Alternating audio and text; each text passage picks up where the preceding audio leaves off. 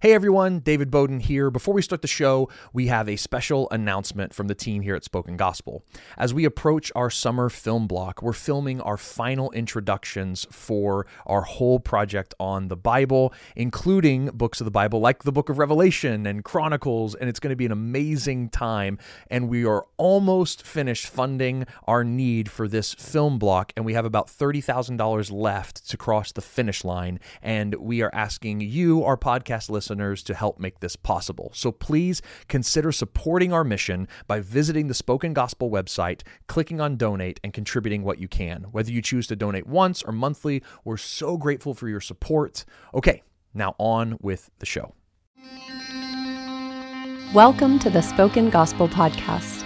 Spoken Gospel is a nonprofit dedicated to the idea that every part of the Bible, Old Testament and New, is about Jesus. And this podcast is our experiment to publicly test that belief. Every episode, hosts David Bowden and Seth Stewart work through a biblical text to see how it helps us see and savor Jesus. Let's jump in.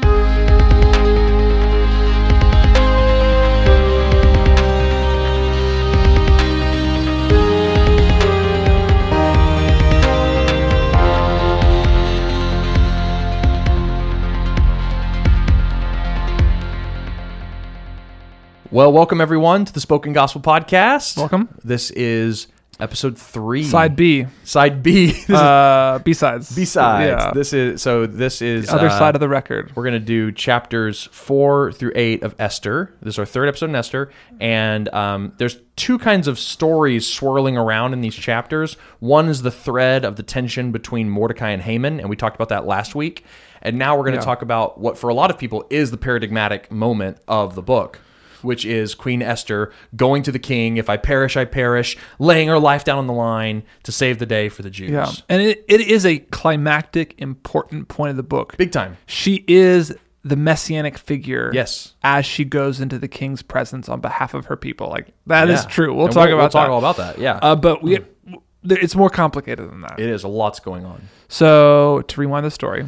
Yes. We're at Esther. The edict. Let's start with the edict. Yeah. So the big edict has gone out that all people are going, all Jewish people, all of God's people scattered around the Persian Empire are going to die on a certain day. Yes, the 13th of Adar. The 13th of Adar. Oh, we should talk about why it's on that date. Oh, so okay. Haman, it's like the function of the book. Like, so Haman consults a pair of dice.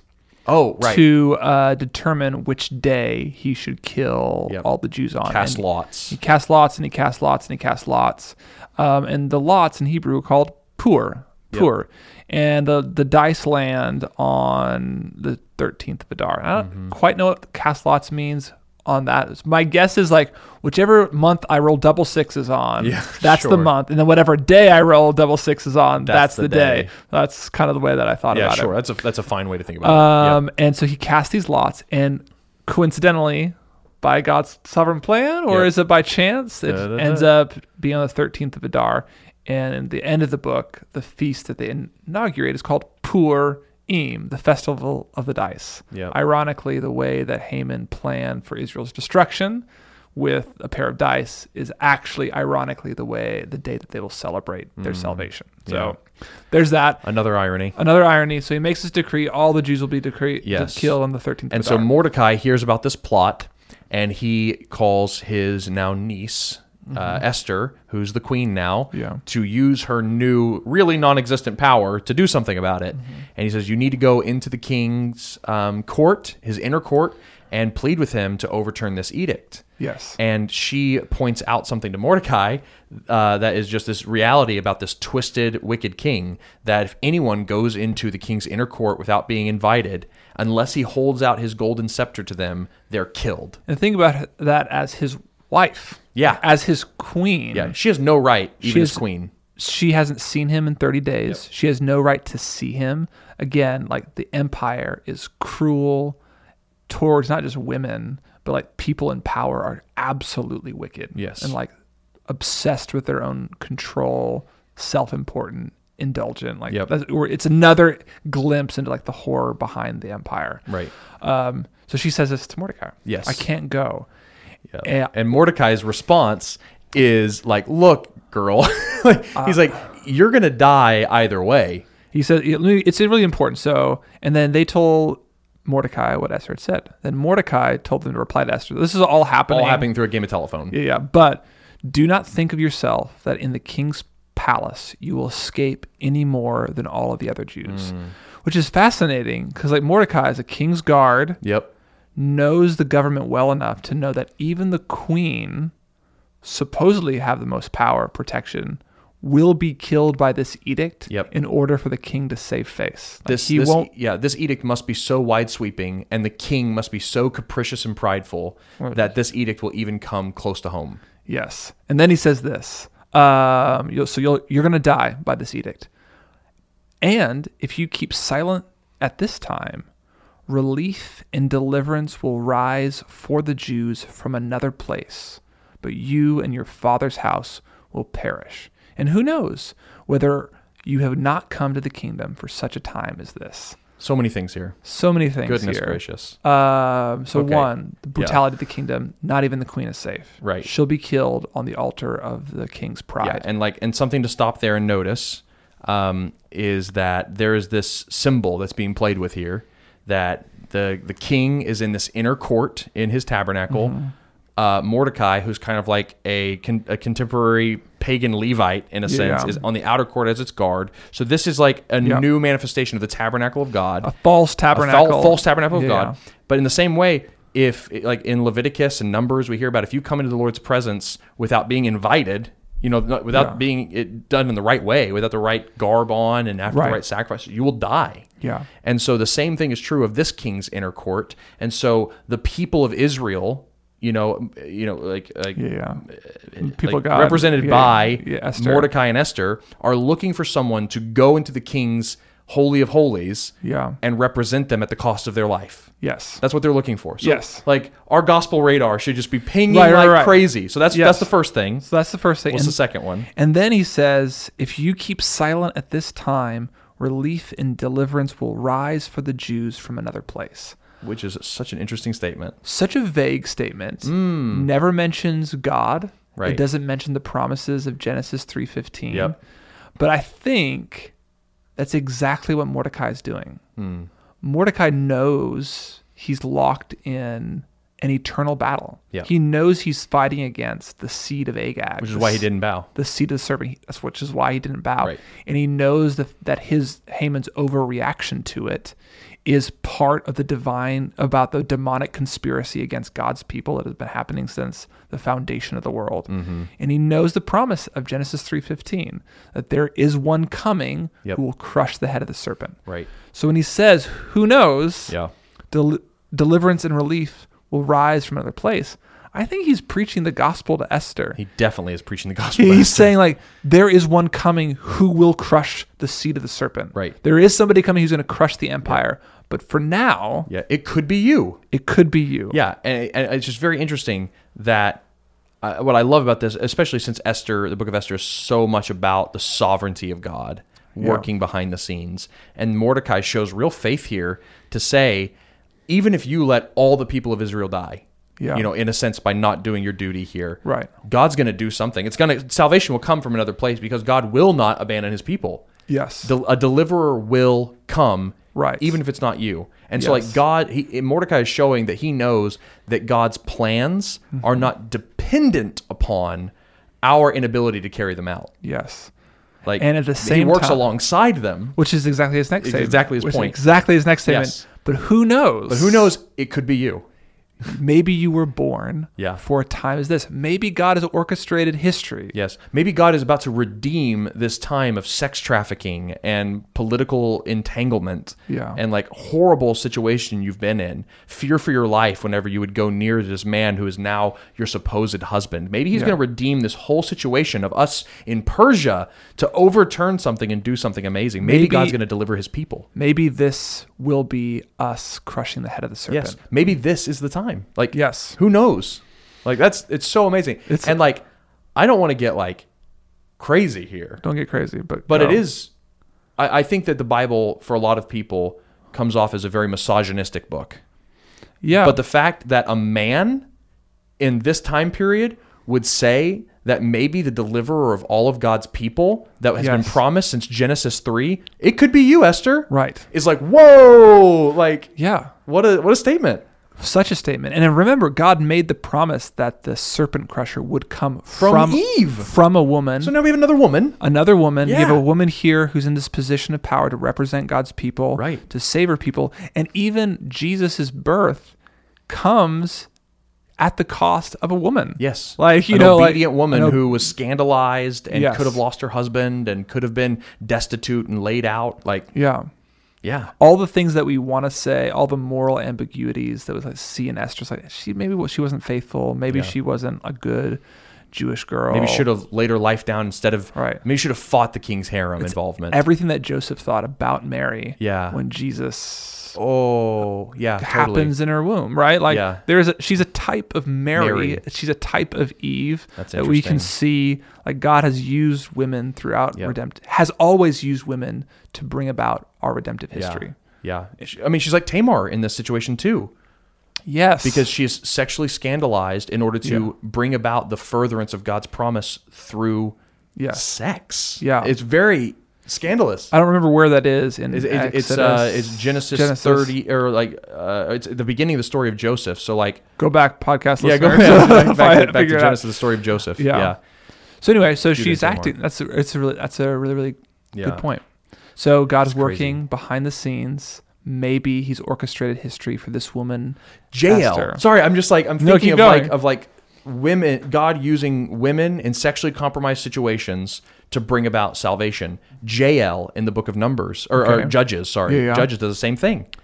Like she Yep. like this evil king who the people of God are trying to overthrow and they can't. He ends up being like brought into this woman's like going into this tent, and this woman comes and like stabs him in the temple with a tent peg. Yep. And it's like She brings about salvation. she for brings God's about people. salvation for God's people. Even like There are types of Eve the throughout the Samaritan woman at the well, the Samaritan woman at the well. a sexually Yep. compromised woman Who who ends is up- the first evangelist of the good news Oh, wow. to Yeah, Samaria. she brings the water of life to people. Yeah. Yeah. I mean, yeah, this is just, it is cool. It is cool. Good. It's well pointed. Yes, that needs to be pointed out. That's cool. There's a reason why Esther is a great Yeah.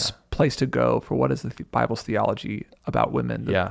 Yes. It's like women have always been and will always be a central part. Of the way that Of the way God makes God- His new creation in the world. Yes. Yeah. Oh, it's Even in Genesis, like Yeah. man and woman together are multiplying, filling the earth, co-creating the world. yeah. Anyway, great point. Whew.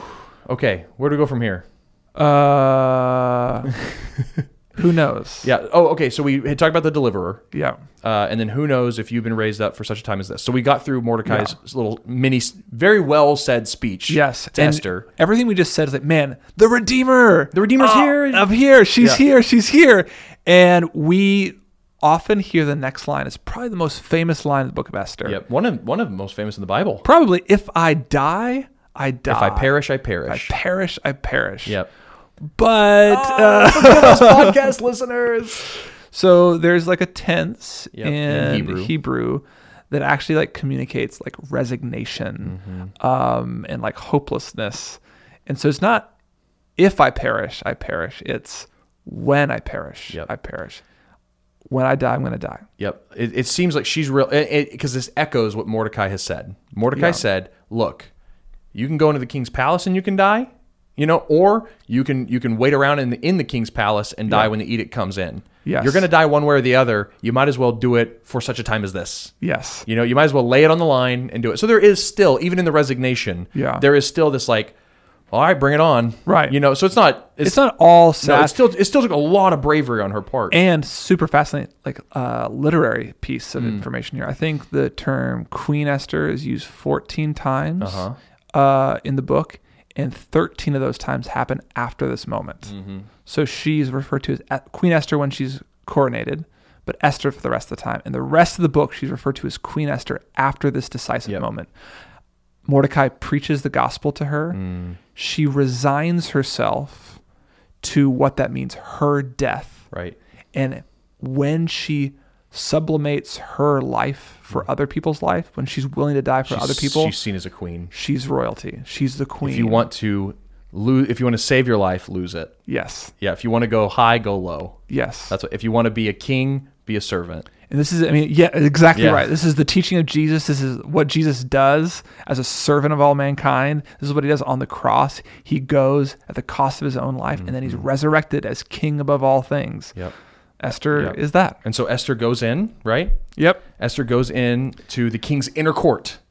Yes. Tense moment. Is she going to die or not? And the king accepts her. And the king holds out the golden scepter. Yeah. And even extends to her this, what do you want? Up to the half Up to of half my kingdom, which is an idiom. He's just saying like, Anything. Go well, crazy. I heard one person say it this way. It's like, it's his queen. Yep. And he has a royal courtroom full of people that he wants to appear generous, magnanimous, powerful to. That's right. And so he is looking for an opportunity to prove his generosity and his splendor. Say, up to half my kingdom, my queen. Yeah. What do you want? It's hyperbolic. Yes, it is. But it's making him, it's forcing him to grant her request, whatever it ends up being. It goes back to the fact that he's a pushover. Yeah, it's ironic still. It's ironic. He's not really like thinking through his decision here. Yeah, because what's ironic is he's offering her up to half his kingdom, but ultimately the final deliverer of God's people will take over his whole kingdom. Yes. Like, that's exactly right. that's just another That's exactly right. irony. So she invites him knowing her husband's predilection for getting drunk at parties. She's like, I'm going to stage a bar crawl. Yeah. She sets up a feast and invites Haman and Xerxes specifically. Yes, which is perfect because Haman loves to get, or Xerxes loves to get drunk. Yep. And Haman loves to be in the inner circle because he wants to be celebrated. So he's like, it's the queen, the king, and me. Dope. Yes, it's his celebrated, his name as the celebrated one is like, it's coming true. That's right. And Esther throws this elaborate banquet, and the king says it again. What, my queen, would you want? Up to half my kingdom. And she's like, let's do this again. Just do it one more time, and then I'll tell you. This is when Haman goes home, gets excited about everything with his wife, but sees Mordecai, who refuses to bow to him. And he wrecks the giant tree, and goes to the king's room, where it just so happens that he's reading this book about Mordecai. And this is when we talked about that last episode. So go back and listen to all that. So then the next feast comes. Yes. And before that, we just make sure we say it again. He ends up honoring Mordecai, celebrating Mordecai, and being celebrated himself. His wife prophesies, you will surely fall before this seed if he is from the Jews. That's right. The seed of the Jews, you will surely fall before him. And immediately in the text, the guards come to pick him up in that moment to the second feast. Yeah. Another feast happens, just like the first one. He makes the same magnanimous gesture. What do you want, my queen? Up to half my kingdom. And so one commentator said, like, she's actually being pretty crafty here, because like he now 3 times has promised half his kingdom. So even if it's hyperbolic, there's an expectation by anybody who would have watched it. Yeah. But that he is obligated to do this. He's got to do it now. Or he'll lose face. Or he'll look like a idiot king, or like whatever it is. Smart move, Esther. Smart move on Esther's part. Yep. And she says, my people are going to be killed. Which, is that her coming out? Yeah, that's right. That's her coming out as a Jew. Yeah. So this is the my first time. People. My people. Yeah. This is the first time she identifies herself as a Jew. Should we read that? That's interesting. Wow. Yeah. My people. Yeah, because she kept it quiet up until then, I think. Which is, it's also really interesting that if this is where she came out, that it happened right after the proclamation of the power of the seed of the Jews from Haman's wife. So do you have it? Yep. Okay. Verse 7, verse 4. For we have been sold, I and my people, to be destroyed, to be killed, and to be annihilated. Now, King Xerxes probably doesn't remember this, but this is exactly the language of the edict that Haman made all the way back in Esther 3, to be killed, to be destroyed, to be killed, and to be annihilated. That was the edict. And so she's repeating it back to him. If we'd been sold merely as slaves, men and women, I would have been silent, which was like fascinating. Yeah, that's fascinating. I was like, I don't quite, because she's like, I'm already a slave here, it feels like. Right. You know? For our affliction is not to be compared with the loss of the king. Then King Ahasuerus said to the Queen Esther, who is he and where is he who has dared to do this?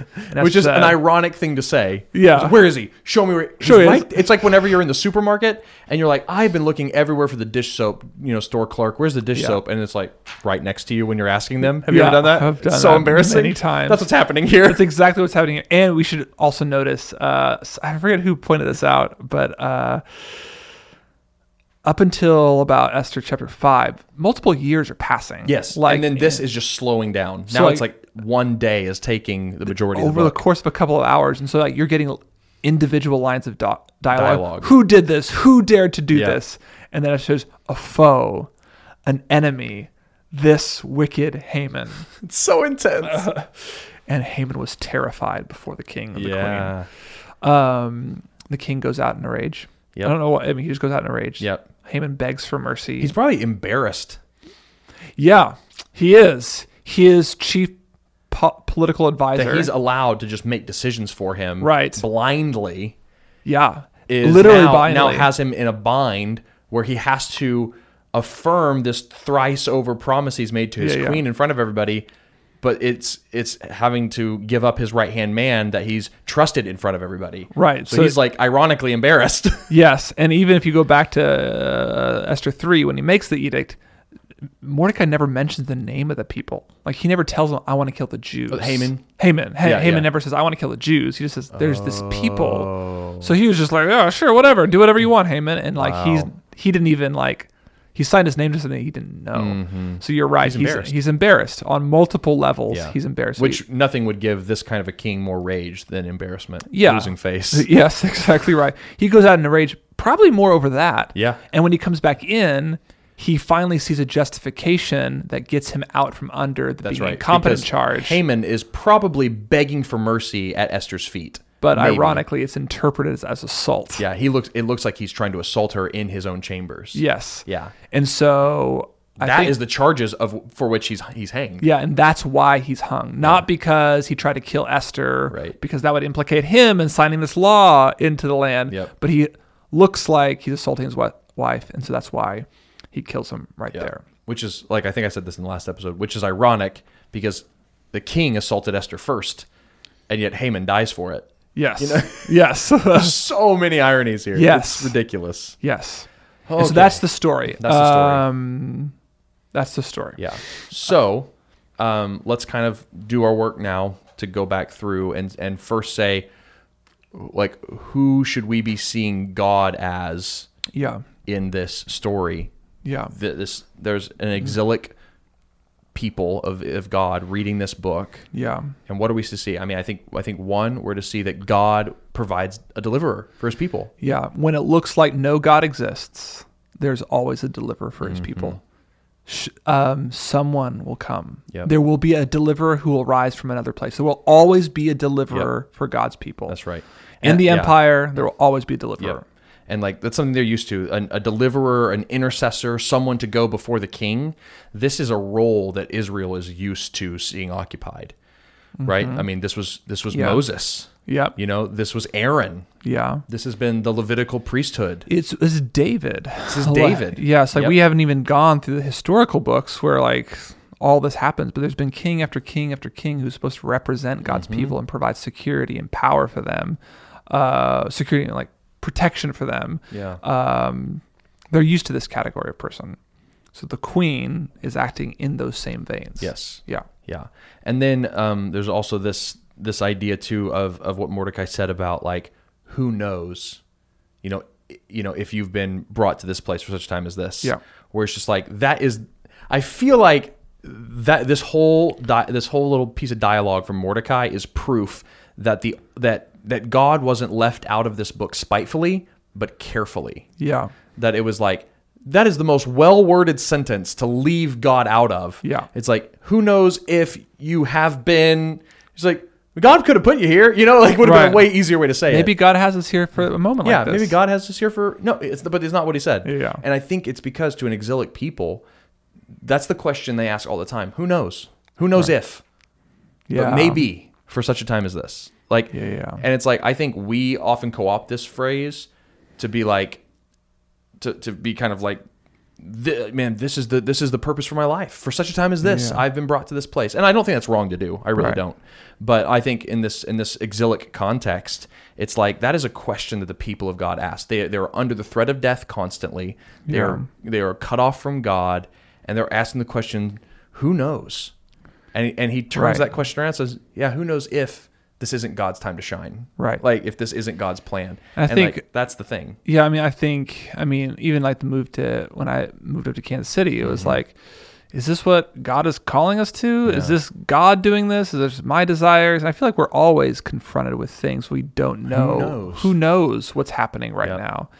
And the answer the book of Esther gives us, it's always involves God. It always involves God. It always involves not just God, it involves the rescuer. Yes, the deliverer. There is you are going to be delivered from something always. Yes. Even if you don't know what it is. Right. Yet. And even if you took the wrong path, God's still going to rise up a deliverer. Yes. Like, what's good news? Yeah, that is good news because like it goes back to what Paul says in Romans 8 when he says, why can't I remember a really famous passage of scripture where it talks about good coming from bad things? Good coming from bad things. He says, all things.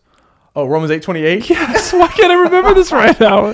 All things work to the good of those who love God and are called according to his purpose. Thank you, David. You're very welcome. My mind is gone. My mind is gone. All those who are called by God according to his purpose, regardless of where you are, you have been called there by God. And regardless if it looks like God's not present, he's rescuing you and working good for his people in the middle of the empire. Yes. And far from just a blatant resignation to that fact of, well, I guess I'll just go sit in the harem until death comes. Yeah. It's that fact should cause us to step out in even more radical faith. Yes. Because God is here. And if it kills me, that's fine. If I perish, when I perish, I perish. I'm going to die anyway. Let's go for it, Because it's like God's in control and he can move the heart of the king. Yeah. Like I think in that moment, Esther, hopefully in her heart, knew who actually was whispering in the ear of Xerxes. It wasn't only Haman. Yeah. God was the one behind there's a power behind the power. There's a power behind the empire, the evil empire behind the empire, but there's a power even behind that. Yes, that's in control. Deeper magic before the dawn of time. There is a deeper magic. Yes. And this goes back to like the idea of coincidence. So we kind of mentioned it a while ago where there's nothing in the story that's outside of God's control. And that's evidenced by the fact that there's just so many coincidences in this book that you're kind of forced to conclude they can't just be coincidences. Right. We don't just happen to be where we are. So it's like it just so happens that a Jew is favored of all other women in the harem. Right. Like, why her? Yeah. Specifically, why a Jew, one of the promised people of God?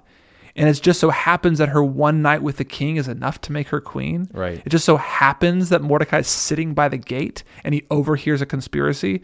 It just so happens that the king accepts Esther into the courtroom. It just so happens the king can't sleep one night. It just so happens his reader pulls off the annals of the feats of Mordecai and just so happens to open up the page where Mordecai is doing something. Yeah. And it just so happens that Haman walks in at that one moment. And it just so happens that he says this one thing. Yes. All these coincidences should lead people in the empire, citizens of the empire, to recognize that God is always working good for his people, even when you can't see it. Yeah, absolutely. That's really good. That's really good. So here's a question. Whew. Yeah, let's go. What's the question? What does this tell us about how, you mentioned it, I think, a couple episodes back, about being in the world but not of it. So Esther and Mordecai, both of these kind of morally compromised characters. They seem like citizens of the empire, but they also are the redemptive figures of the story. They're what point us to Jesus. Yeah. The point of the book of Esther isn't to be more like Esther or be more like Mordecai. It's to be confident in the God who not just controls the kings, but the empire behind the kings. Like he's working all things to destroy the ancient conspiracy against God's people. He's doing that. Yes. That's the main point. I would agree. Yeah. But at the same time, if we are like Esther, if we are like Mordecai, like renamed under the shadow of like the Colossus called America or China or wherever we find ourselves, like what does it mean for us to be faithful exiles or morally compromised exiles? Like what? Yeah.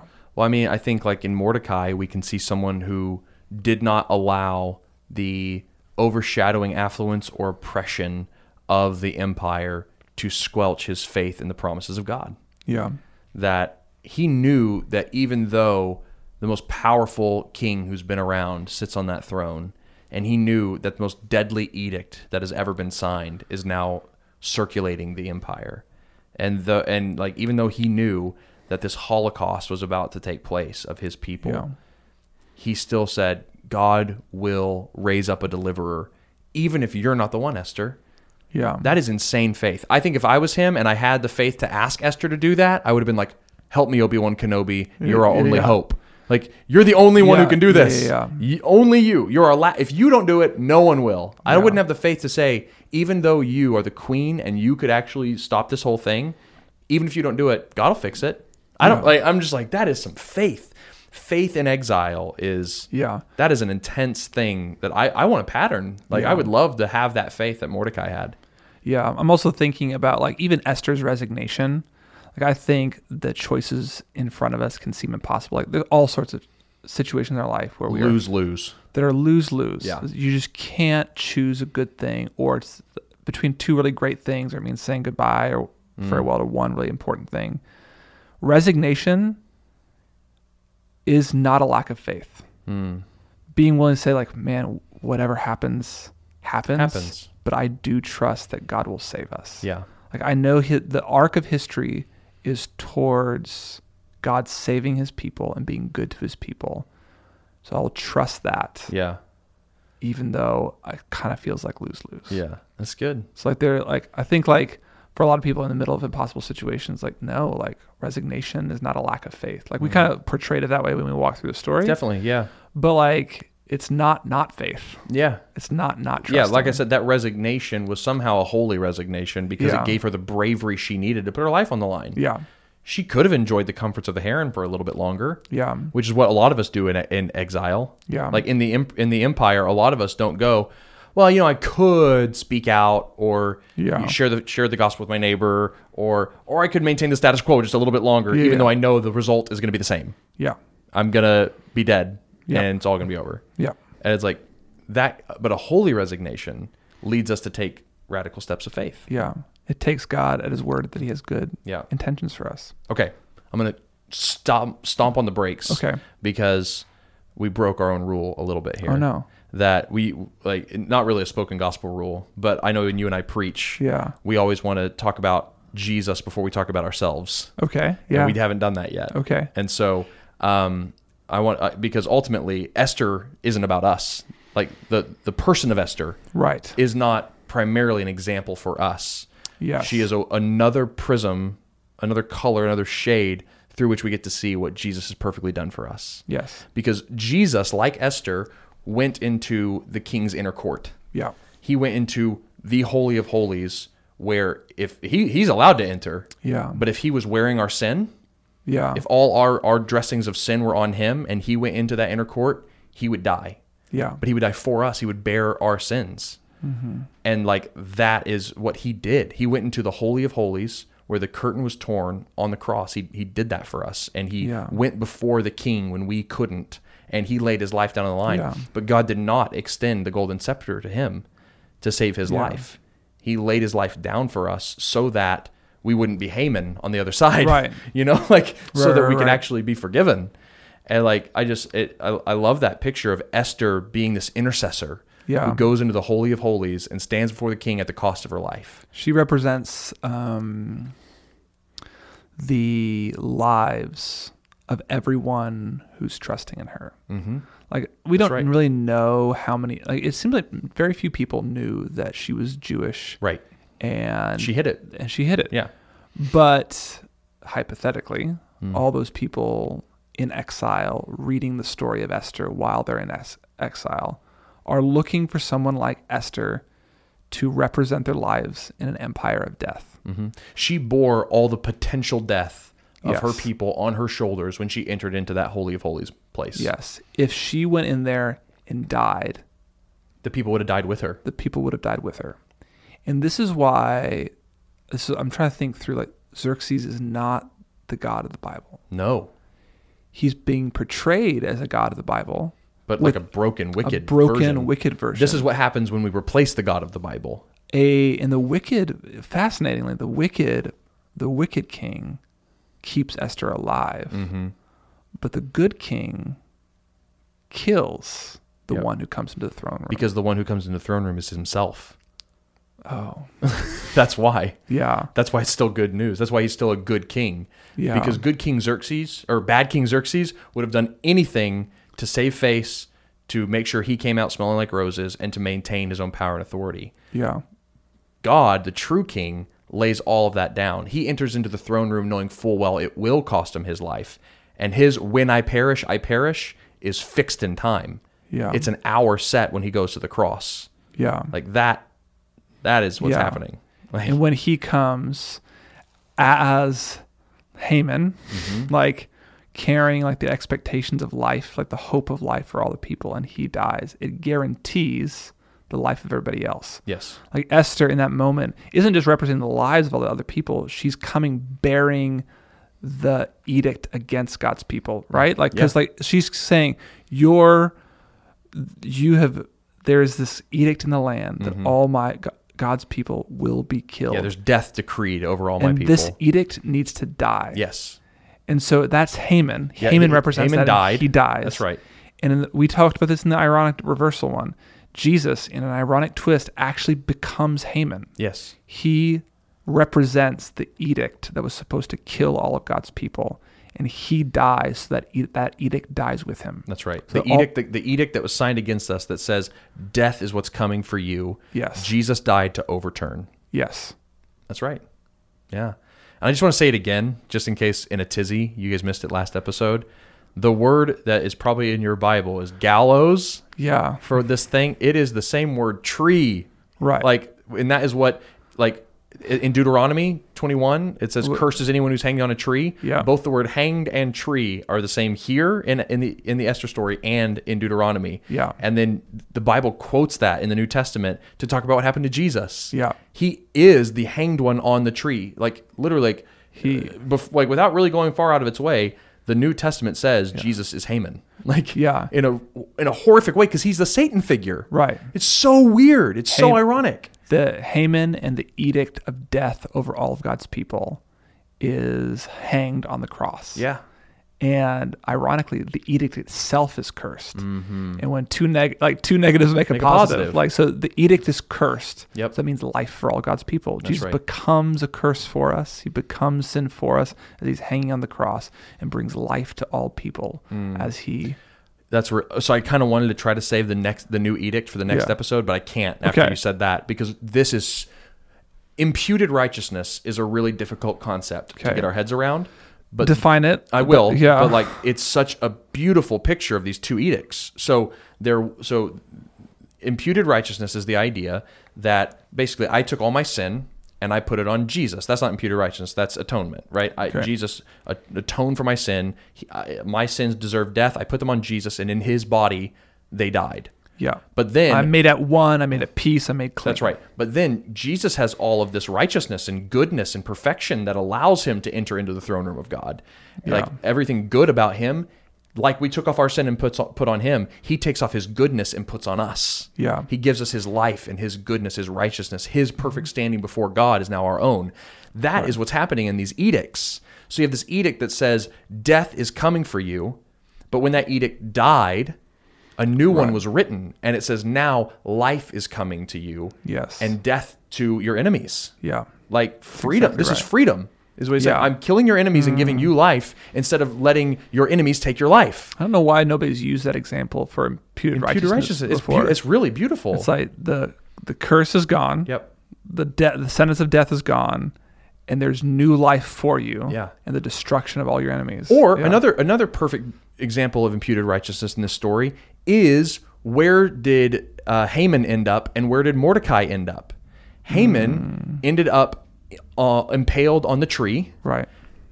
Mordecai ended up riding around on the king's horse with the king's robe, and now sits at the king's right hand. The same position that Haman. In the same position that Haman. That's where we get to go. Yeah. We get to go at the right hand of God. Like we get His clothes. God wraps us up in His clothes, and like the empire used to be run by the king. Yeah.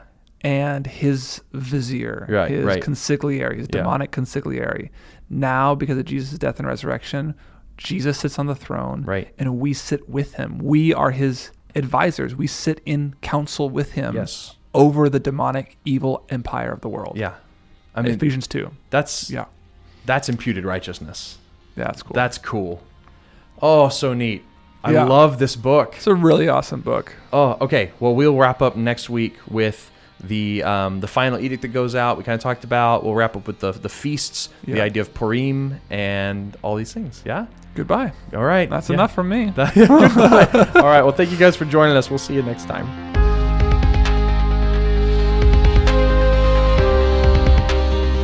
Thank you for listening to the Spoken Gospel Podcast. Spoken Gospel is a nonprofit that gives all its resources, like this podcast, away for free because of supporters like you. To help Spoken Gospel in our mission to speak the gospel out of every corner of Scripture and view all our free resources, visit spokengospel.com.